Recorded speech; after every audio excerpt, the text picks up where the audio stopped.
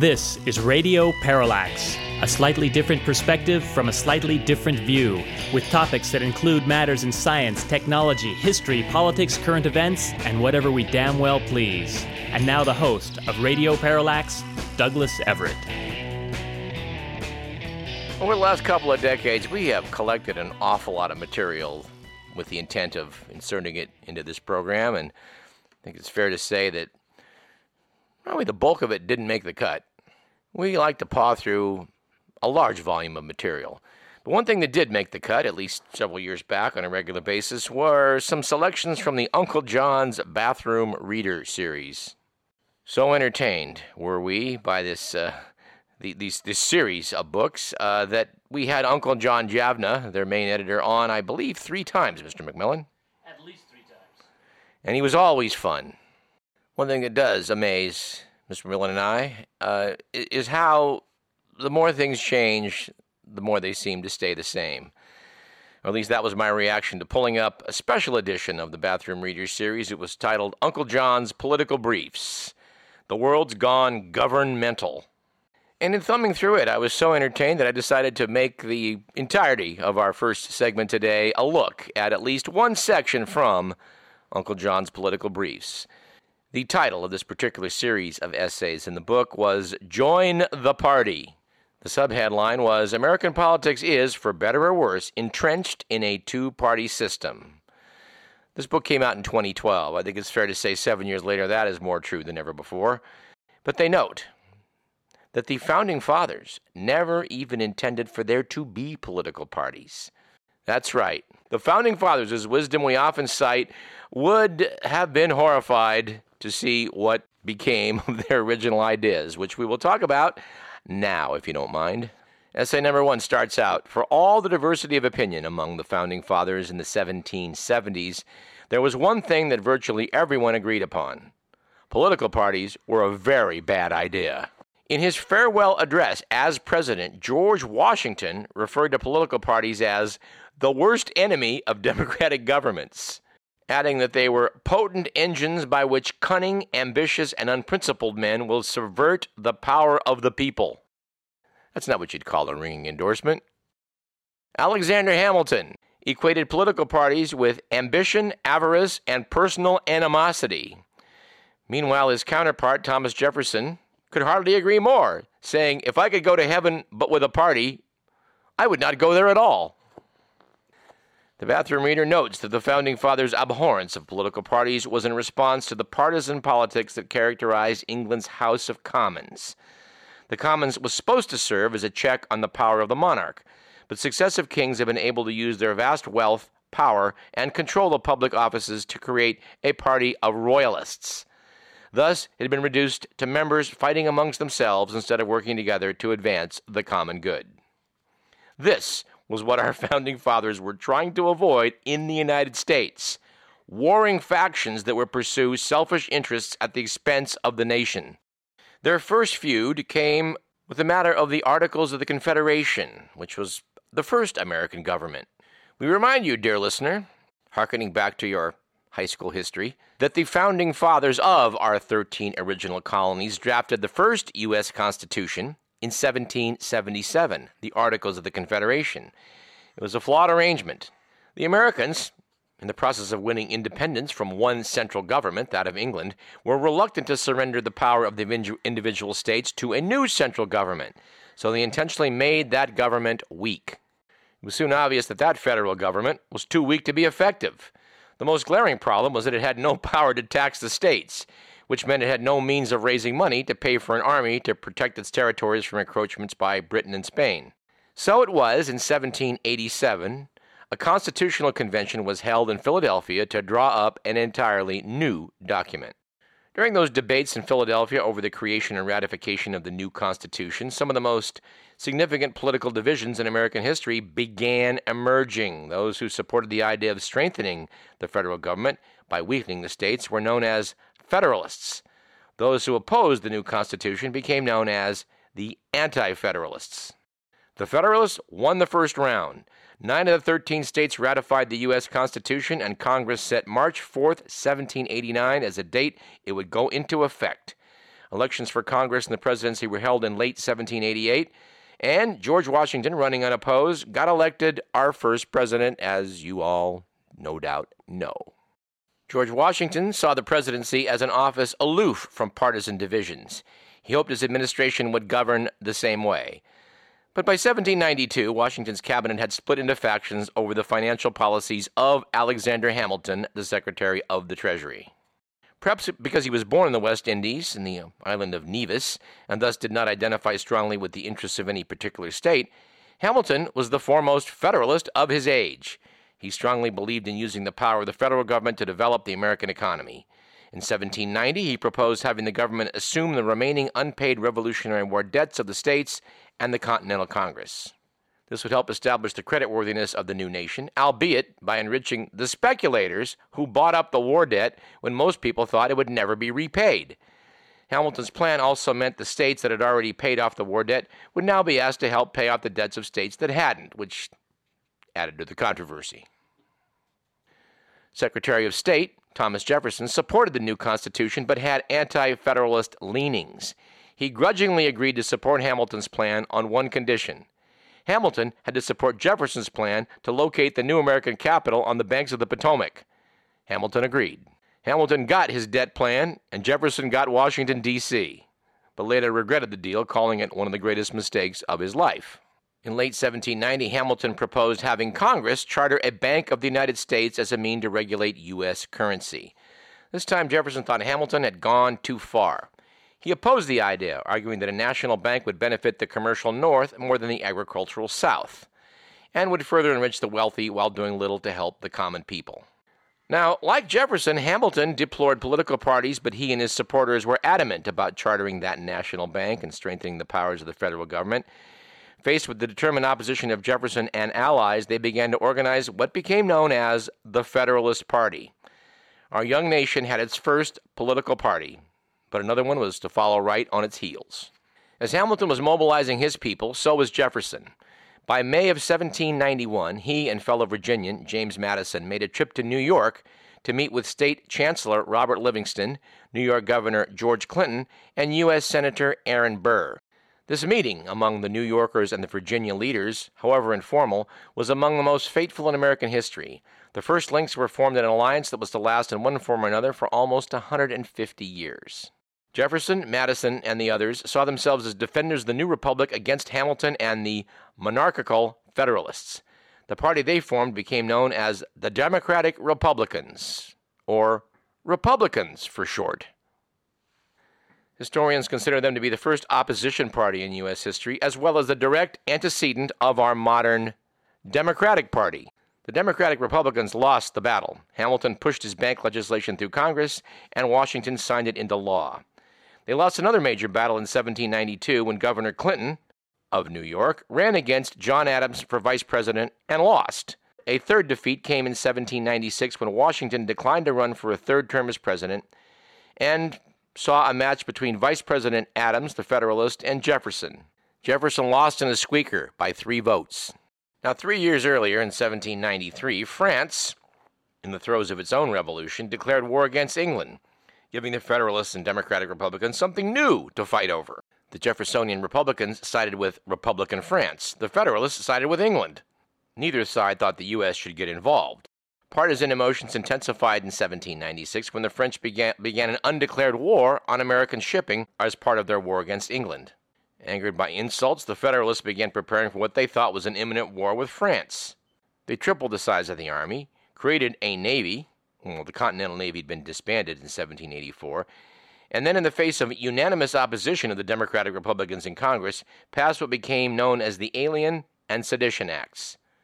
The Alien Act said that aliens, who were assumed to have Democratic-Republican leanings, had to live in the U.S. for 14 years, up from 5, before they could be eligible to vote. The Sedition Act outlawed all associations whose purpose was, quote, to oppose any measure of the government of the United States, unquote, and to impose stiff punishments for writing, printing, or saying anything against the U.S. government.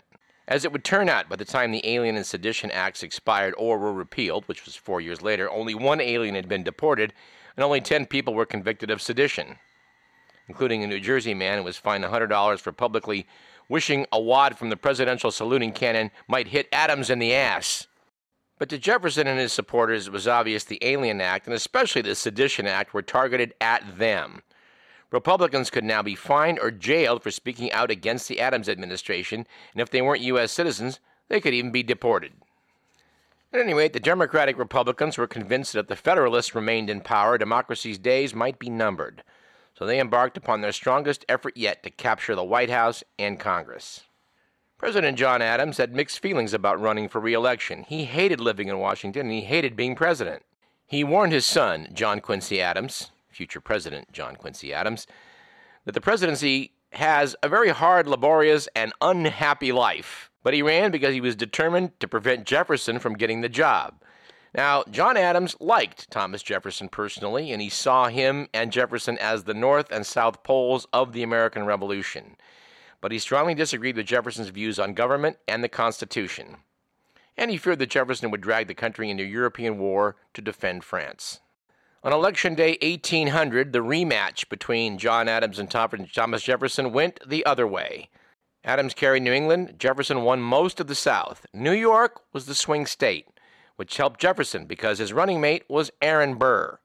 As founder and head of the Tammany political machine in New York, Burr was able to deliver the state to Jefferson, allowing him to win the presidency with 73 electoral votes to Adams' 65. Notes Uncle John, the Federalists had accomplished much in their years following the Revolution. They'd succeeded in drafting the U.S. Constitution. They had enacted economic programs that strengthened credit, and they helped the economy grow. But by 1800, their best days were behind them. As it would turn out, John Adams was the second and last of the Federalist presidents.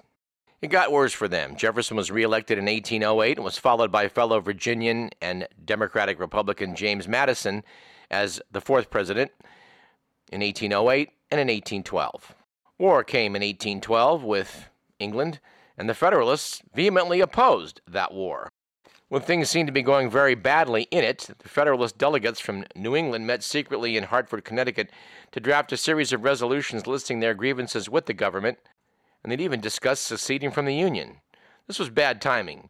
By the time the negotiating committee arrived in Washington to protest the war, not only was it over, it had actually ended on a positive note, thanks to General Andrew Jackson's victory in the Battle of New Orleans. When the rest of the country learned the Federalists had been holding secret meetings to contemplate splitting off from the rest of the country, the party's image took a pounding.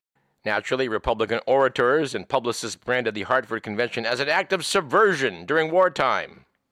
This pretty much ended what was left of federalism as a political force. But the die was cast. In spite of themselves, the Founding Fathers had created what they feared most, political factions. The era of the two-party system had begun. Anyway, I think I misspoke a second ago. Jefferson was elected in 1800, re-elected in 1804. James Madison took over in 1808, won again in 1812. And a third Democratic Republican from Virginia, James Monroe, became our fifth president, winning election in 1816 and was re-elected again in 1820. By 1820, the Federalists threw in the towel and dissolved. It looked as though the American democracy might be returning to a one-party system. As it would turn out, that would not happen because of four men who wanted to succeed James Monroe as the sixth president. They were Secretary of War John Calhoun, Secretary of the Treasury William Crawford, Secretary of State John Quincy Adams, and Speaker of the House Henry Clay. It should be noted that Calhoun and Crawford were not above using political patronage and other perks of their office to gain an advantage in the field. And both of them leaked details of the others' doings to news reporters. In the process, the entire Monroe administration became tainted with a reputation for corruption. Many Americans were rather outraged by the scheming of John Calhoun and William Crawford. Among them, General Andrew Jackson, hero of the Battle of New Orleans, and probably America's first war hero since George Washington. He was, in fact, the most popular living American, and for years his admirers urged him to run for president, and for years he had turned them down. For the election in 1824, Andrew Jackson became the first presidential candidate to grasp with both hands what was to become the most popular campaign theme in American history: turn the rascals out. Jackson became the fifth candidate to enter the race for president. Although he was the least politically experienced, he was the most popular man in the country. As a result, on Election Day, he won more votes and carried more states than any other candidate. But that wasn't enough. The Electoral College vote got split among the four candidates, and none of them got an absolute majority of votes. According to the 12th Amendment to the Constitution, that meant that the House of Representatives would have to choose between the top three finishers, which were Jackson, Adams, and Crawford. Under this less-than-perfect system, each state's delegation got one vote. Because he came in fourth, Henry Clay was excluded from consideration, but as Speaker of the House, he was well-positioned to steer it to the candidate of his choice, and his choice was John Quincy Adams. It so happens that William Crawford had suffered a stroke during the campaign and was in no condition to assume presidential duties. Clay saw Jackson as a mere military chieftain with a bad temper and not nearly enough political experience to be president. It should be noted that the low opinion of General Jackson as a presidential candidate was shared by Thomas Jefferson. Adams, by comparison, was a Harvard-educated son of a former president and had served stints as Secretary of State and U.S. Ambassador to Russia. And here's the part I like about the Uncle John series. They managed to dig up a detail that I was unaware of, which I'm delighted to make you aware of. Henry Clay worked really hard to deliver the presidency to John Quincy Adams. But when the time came to vote in the House of Representatives, he was still one vote short. He needed New York. But the New York delegation was evenly split, which according to the rules meant that his vote wouldn't even be counted unless someone in the delegation changed his vote. Thus it was that Henry Clay put enormous pressure on an elderly New York congressman named Stephen von Rensselaer to change his vote in favor of Adams. But von Rensselaer couldn't make up his mind. So when his vote was called, he lowered his head, closed his eyes, and whispered a short prayer asking for divine guidance. When he opened his eyes, the first thing he saw was a ticket for John Quincy Adams on the floor beneath his desk. That was all he needed. Van Rensselaer picked up the ticket and carried it over to the ballot box and put John Quincy Adams in the White House. Henry Clay had delivered the presidency to Adams, and Adams appointed Clay Secretary of State, which in those days was considered heir apparent to the presidency. Andrew Jackson and supporters vowed revenge. The Jeffersonian Democratic-Republican Party was so divided over the election of 1824 that it split in two. Jackson's supporters now began to refer themselves as the Democratic-Republican Party, with an emphasis on Democrats, which they called themselves for short. Adams's supporters called themselves the National Republicans. The two-party system was back, and this time to stay. Over the next 4 years, the two sides dug in and slandered the heck out of one another.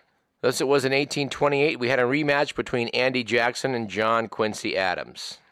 What makes this election of 1828 remarkable was it was the first truly national presidential campaign. Traditionally, the slow pace of communication across the U.S. necessitated that political campaigns be run at the state and local level, with no national strategy for tactics.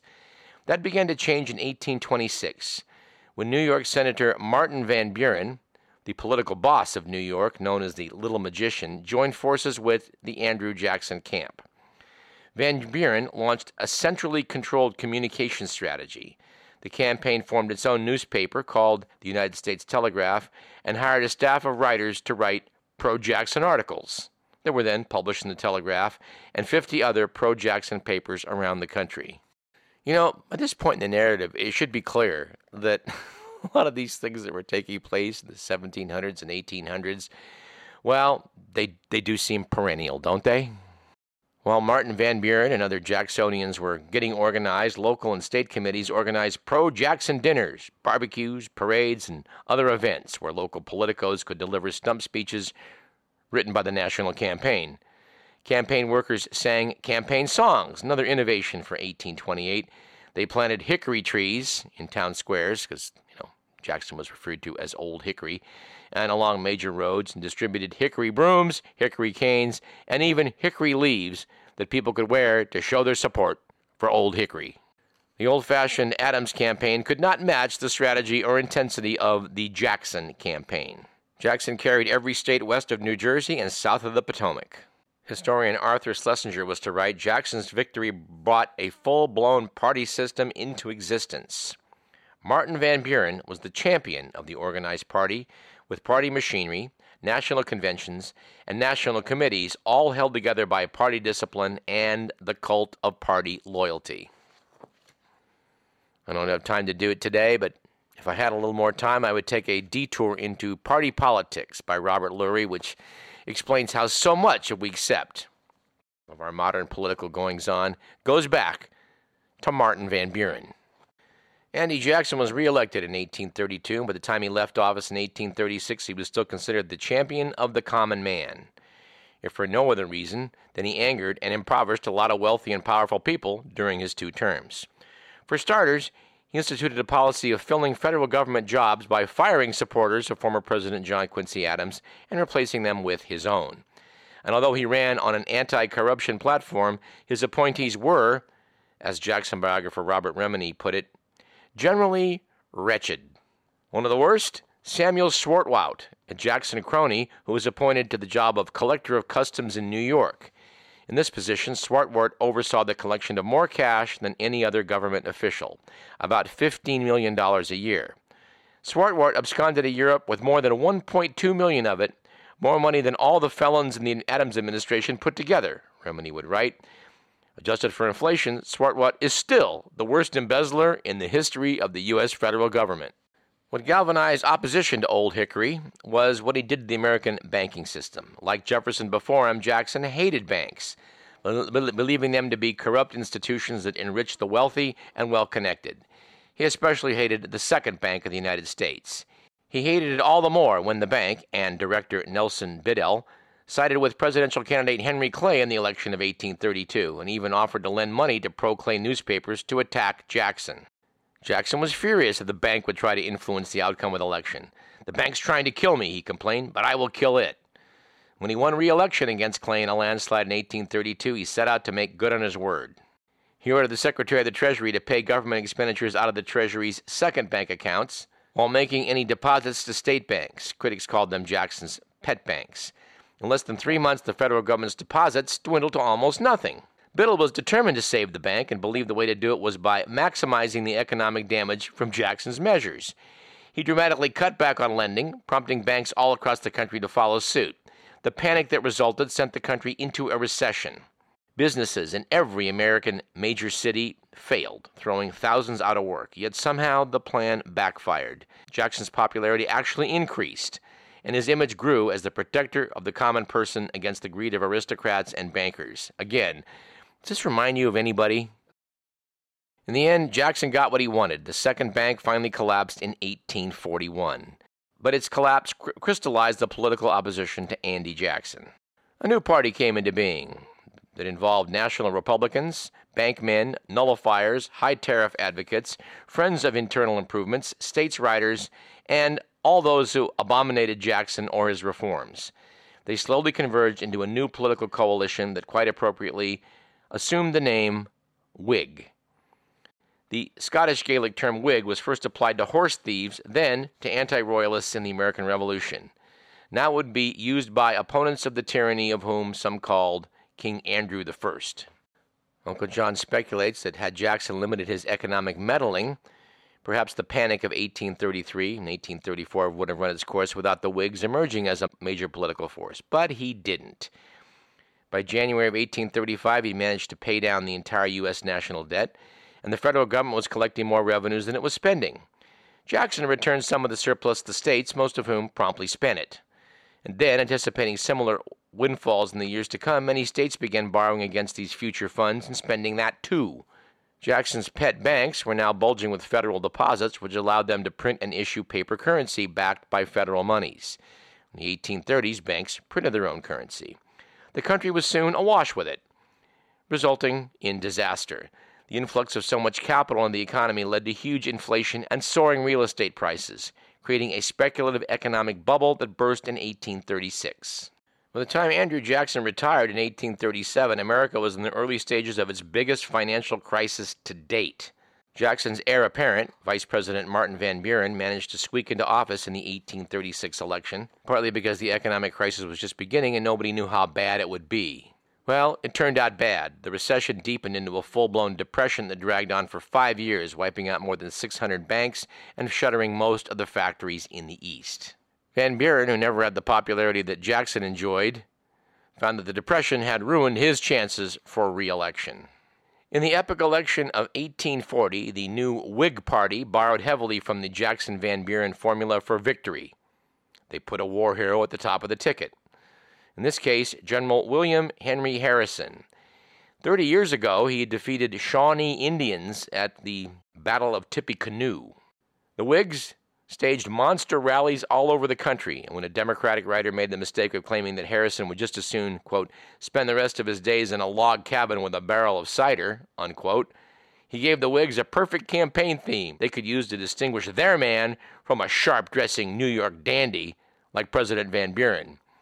Harrison rallies became log cabin and hard cider rallies. Supporters built log cabins at every campaign event and served copious amounts of hard cider to the crowds. Van Buren was vilified by the Whigs as an effete elitist who drank wine from coolers of silver. In 1840, the Whigs won their first majorities of both houses of Congress in addition to the presidency. There were also Whig governors in 20 of the 26 states. Not bad for a party barely 7 years old. They were, in fact, on the brink of becoming permanently established as the second major party alongside the Democrats, but their luck ran out. 67-year-old Harrison delivered his inaugural address outdoors in the snow. He spoke for more than an hour and a half, the longest inaugural speech in American history, after which he contracted pneumonia, went to bed, and died a month after taking office. Vice President John Tyler, a former Democrat who had joined the Whigs after falling out with Andrew Jackson, became president. But he was still a Democrat at heart, and he often vetoed Whig legislation. The Whig Congressional Congress wrote Tyler out of the party. In the election of 1844, the Whigs, still bitterly divided, lost the White House to Democrat James Knox Polk. But in 1848, the Whigs repeated their 1840 strategy by putting a war hero at the top of the ticket, in this case, General Zachary Taylor, a hero of the Mexican War, and they won the White House. But on July 4th, 1850, history repeated itself.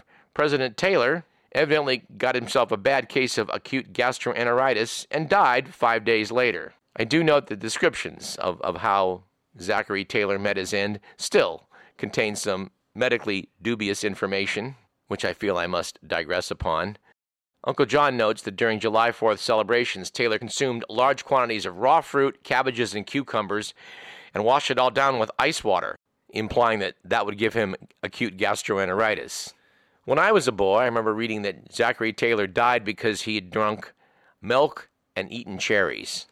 The notion that cherries and milk was somehow poisonous was a great cause of concern to my grandparents, who owned an orchard that produced apricots and cherries. I remember my dear grandmother expressing some concern when the cherries came in that, well, it's probably okay to drink milk. And in case any of you are wondering about this, my dear listeners, it's okay. Yes, there's nothing wrong with eating cherries and drinking milk. Well, we're getting it up against it on time here. I meant to do this entire section in a half an hour, but it ain't going to happen. So let's just make the entire hour today a divergence into American history, shall we? Well, in the minute or so that we have left, let's talk about the demise of the Whigs. Before he dropped dead in the summer of 1850, Zachary Taylor was dividing the Whig Party as the nation was being divided over the issue of slavery. Taylor, a Southerner, was a plantation owner with more than 300 slaves, so he alienated anti-slavery Whigs in the North, and many of them split off to form the Free Soil Party. When Taylor died, Vice President Millard Fillmore, also a Whig, became president. He added to the controversy by signing the Fugitive Slave Law of 1850, which required the government to assist the capture and return of runaway slaves to their owners. This managing to leave nobody happy doomed Millard Fillmore's chances for re-election and contributed to the destruction of the Whig Party. The Southern faction of the Whig Party, known as Cotton Whigs, defected to the states' right appeal of the Democratic Party.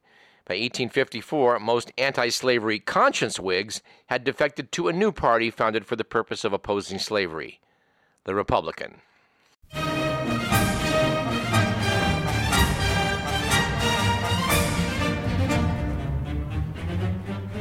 At this point, let us take a short break. You're listening to Radio Parallax.